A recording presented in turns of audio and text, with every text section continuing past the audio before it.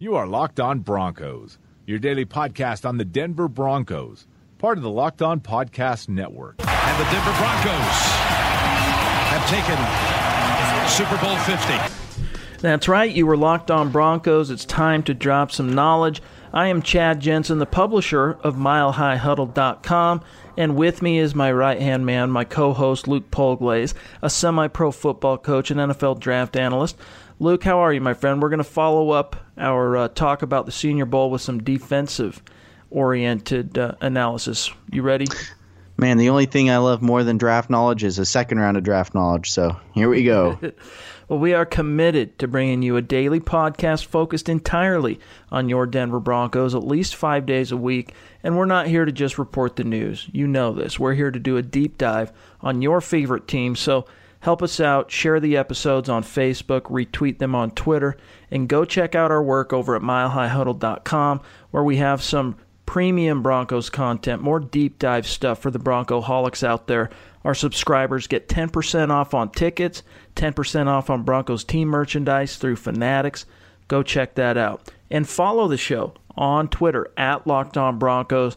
Just take a second, open up your phone, find the app at Locked On Broncos, click follow. And of course, the home of Locked On Broncos is Audio Boom. Also, be sure to subscribe on iTunes if you're an Android user, Stitcher. We got another season's in the rearview mirror. We got all the coaching changes. We're talking about the draft. Free agency soon to come. You're not going to want to miss a single episode. Now, again, we're going to continue our analysis of the Senior Bowl today. And yesterday we talked about some of the standout prospects this week on the offensive side of the ball. Today, we're going to turn to the defensive guys. Now, looking at the Broncos roster holes right now, a month or so out from free agency, I would throw defensive end, we've talked about this before, nose tackle and inside linebacker is the top three major needs. So we'll try and kind of shape our analysis a little bit on these Senior Bowl standouts through that vein. And we'll start with a guy out of Florida, inside linebacker, Alex Anzalone.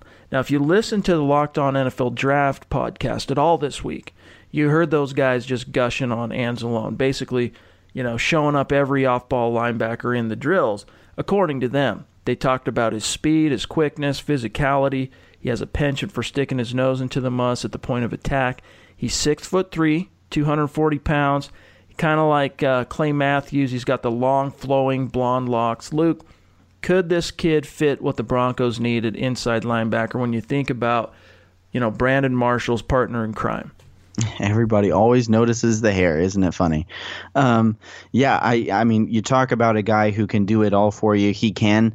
Florida recently has had a good record of turning out some good inside linebackers.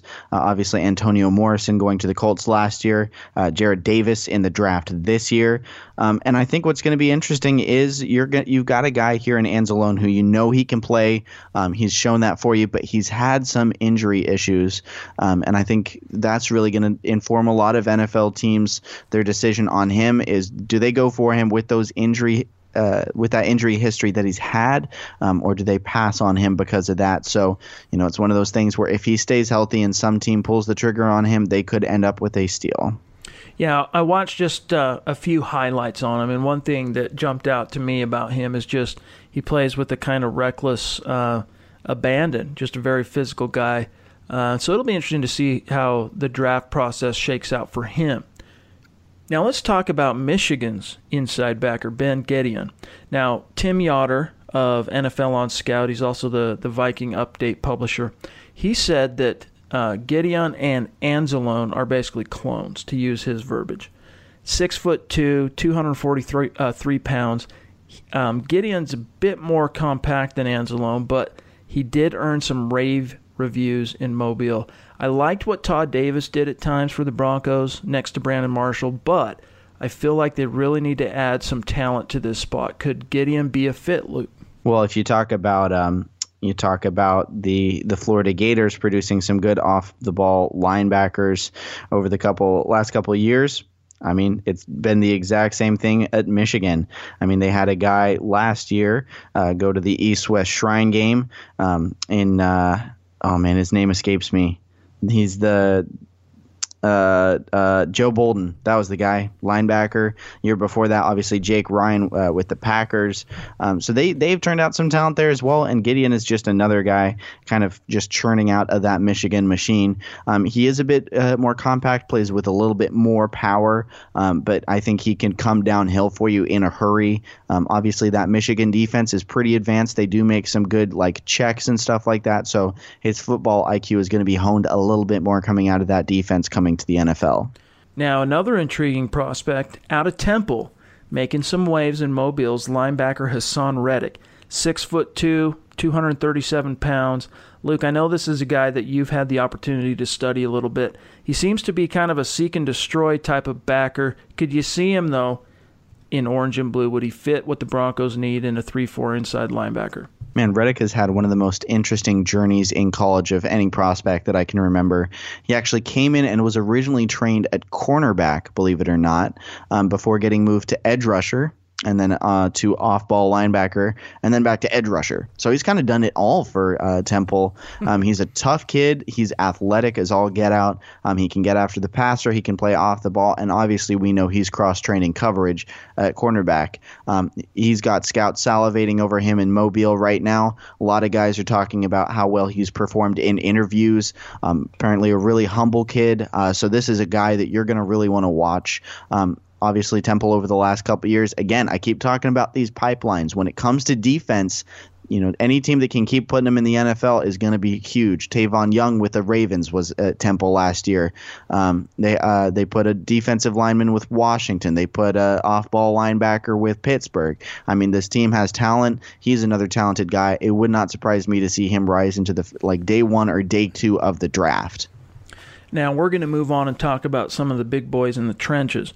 But before we do, I want to talk about a study that was recently done by the Interactive Advertising Bureau and Edison Research, basically showcasing finding that consumers are highly likely to purchase from podcast sponsors. According to the survey of 1,000 podcast listeners, nearly 2/3, 65%, were more willing to consider purchasing products and services they learned about during a podcast.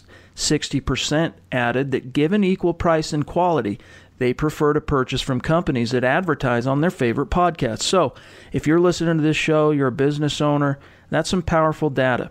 Thinking about Locked On Broncos as a possibility, 98% of our listenership is male, 80% of which are between the ages of 18 to 44. So, if you have a product, you have a service, you'd like to reach that demographic, you should be sponsoring Locked On Broncos. Feel free to reach out to us at lockedonbroncos@gmail.com. We can talk about our rates, which are very reasonable. Now, Luke, let's take a look at some possible 5-tech defensive ends, possible nose tackles competing at the Senior Bowl this week. And one guy who's made it into a few scouting notebooks is Michigan's Chris Wormley. Now, he's 6'5", he's 297 pounds, another just big human being. He's been described as a terror in Mobile, beating guys off the snap, splitting double teams. Could you, Luke, envision Wormley as a fit for the Broncos in a 3-4 scheme? Yeah, he absolutely does have the length and speed off the snap to fit into this kind of one-gap 3-4 defense. He's always been a good slanting guy. He's very active with his hands. And, you talk about that linebacker behind him in Ben Gideon, Wormley has been clearing the way for him right up front. So these are two guys who know each other well, who've been playing with each other for a while at Michigan. And I think it's Wormley who's really going to kind of be a late riser. People love that kind of slanting defensive lineman play in the NFL. I think he can play in a 3-4 and a 4-3. So I think he's going to find an NFL home before too long. Now, another guy, and we've talked about him before on the show, big Montravius Adams, is wrecking shop in Mobile. Auburn's big 6'3", 308-pound defensive tackle has wowed some scouts, wowed the analysts with surprising speed for his size, Luke. Is this a guy, though, my question is this a guy who's even going to be around when the Broncos pick at 20? Talk about Adams, and could he work in a system like this as a nose tackle? Yeah, I think he absolutely would be a great nose tackle in this system. I've talked about how the weigh-ins have had a big effect for some players, and to the most part positive. For him, it has not had a great effect for him. It's been kind of negative because, quite frankly, He's got short arms, and now that's a kind of a funny thing to say, that a man with his arms are almost 32 inches long. What? Right, I mean, that's small. Who are you kidding? That is going to be pretty important for him. It's just noticeably small for a defensive lineman, and it's small for him to try and disengage, especially on the interior when he doesn't have that much room. Those short arms, aren't as much as a hindrance on the outside, but it does hurt him from disengaging, from chopping off of the offensive lineman. I loved his 2014 tape. I was not a huge fan of the 2015 tape, which I think was just the way he was used and the scheme he was used in. I think it's going to be very interesting. I haven't had a chance yet to watch 2016 tape, how he looked in this new defense. Definitely a guy to keep an eye on, though, and generating a lot of buzz. Another guy that we need to talk about is Tano Passanio. I hope I didn't butcher his name too badly. The Villanova kid who is blowing doors down, and he really turned some heads in the weigh-in. 6'7", actually a little bit taller than 6'7", 280 pounds. It's hard to, a guy like this, figure out where exactly, when you think about a position he projects in the NFL. But talk about this kid out of Villanova, Luke, whose name I dare not utter again for fear of butchering it. Well, I think your first mistake there is calling him a kid. I mean, this guy's a man. This guy is absolutely sculpted. He just showed up all kinds of rocked up, and people took note. The Twitter timeline when he got on stage was just filled with, oh, who is this guy? He looks like he was created in a football mad scientist lab. So he's a guy who obviously looks the part. There's a scouting expression that goes, looks like Tarzan, plays like Jane. Right. You kind of wonder, is that the case?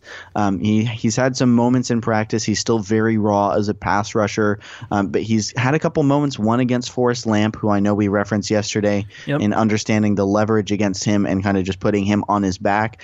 I think any team who's willing to invest a lot of time in Passanio, my apologies, is going to whatever it is. Yeah, exactly. The Villanova man, they're going to have to invest some time in him to turn him into a pass rusher who they can really use. For right now, he's just a guy who needs a lot of development, and I think it's going to be very interesting with Denver, who obviously has a lot of confidence in their defensive line coach, if they maybe take a run at him. Now, I want to talk about a couple of corners before we get out of here who have made it into several scouting books this week. First, let's talk about Corn Elder out of Miami. He's somewhat diminutive when you look at his measurables, 5'10", 179 pounds only. But this kid can play. And Luke, the Broncos have no problem drafting from a position of strength. We saw it happen with Shane Ray. We saw it happen with Bradley Roby. But would Elder fit in with the no-fly zone? And what round would the Broncos have to be willing to spend a pick to get him? I mean, size is always the issue, right? We talk about it in the NFL, 5'10", 179. That's pretty small for an NFL player, but I know this is cliche as all get out. Corn Elder plays way bigger than that. This is a guy who flies around like his hair is on fire. He plays aggressive football, puts his big boy pants on, whatever expression you want to use. He embodies it. He's a kind of player who's going to come in and win every coach's heart because he's just going to come and work. I mean, he plays hard, he plays aggressive, but he plays well within himself. He's still a great tackler in the open field, very athletic player. Right now, I think he's going to rise far higher than he is projected right now. Honestly, it wouldn't surprise me if he goes round 2 and maybe even round 1. There's going to be a defensive coach out there who's going to say, look, I love this kid. This kid can do anything for me on the field. I'm just going to use the heck out of him because, we saw a similar thing happen a couple of years ago with the Honey Badger in Arizona. A lot of people are going to compare Elder to Machu in Arizona. I don't think they're the same player by any means. I don't think Elder is that kind of hybrid of the cornerback free safety, but I do think that he definitely has an NFL position, and that is all-around destroyer. Now, this last kid, Luke, I know you haven't had a chance to really sit down and study him yet, but Rasul Douglas out of West Virginia, he's long, he's 6'2", 204 pounds, and he's earned quite a few positive remarks in Mobile this week. The Broncos, of course, have one of the best kind of long physical corners in the game in Aqib Talib. After the model the Seattle Seahawks put in place a few years back, this type of cornerback, Luke, seems to be at a premium nowadays. Right, and in this class, you've got pretty much a series of smaller corners. So a guy who's bigger like Douglas is going to earn some bigger looks. He's going to get a little bit more attention earlier than maybe he should in a kind of an even class, just because there aren't as many long, tall corners in this draft class. I do think that he's played in a secondary, obviously with plenty of NFL talent. Carl Joseph went in the first round there. Again, this is a pipeline I'm talking about. KJ Dillon as well. So he's got the kind of the background that's gonna NFL coaches are gonna drool over. And he's got the length that the position coaches are gonna say, gimme, gimme, gimme, and watch what I can do with him. Well, hey, we'll probably come back and revisit at some point next week what actually occurs in the Senior Bowl on Saturday. But thanks for listening, everybody, and be sure to go follow at Locked On Broncos on Twitter. Just one last reminder, you can find Luke in the Twitterverse at Luke Polglaze and myself at Chad N. Jensen.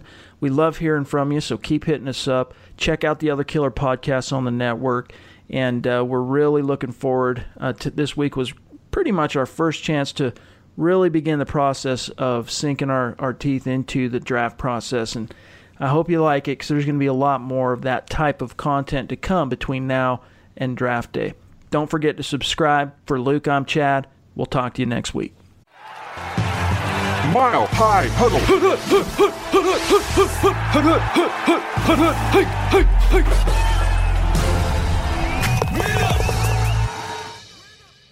Daddy, where do babies come from? Honey? Mommy went to the store. Oh, well, you see, there's a mommy and a daddy, right? Right. And see, when they call Geico, they could save a bunch of money on car insurance. Oh, really? And that makes them happy? Yes, that makes them very happy. That's good. Yeah. Well, I'm glad we could have this talk, Sunshine. Geico, because saving 15% or more on car insurance is always a great answer.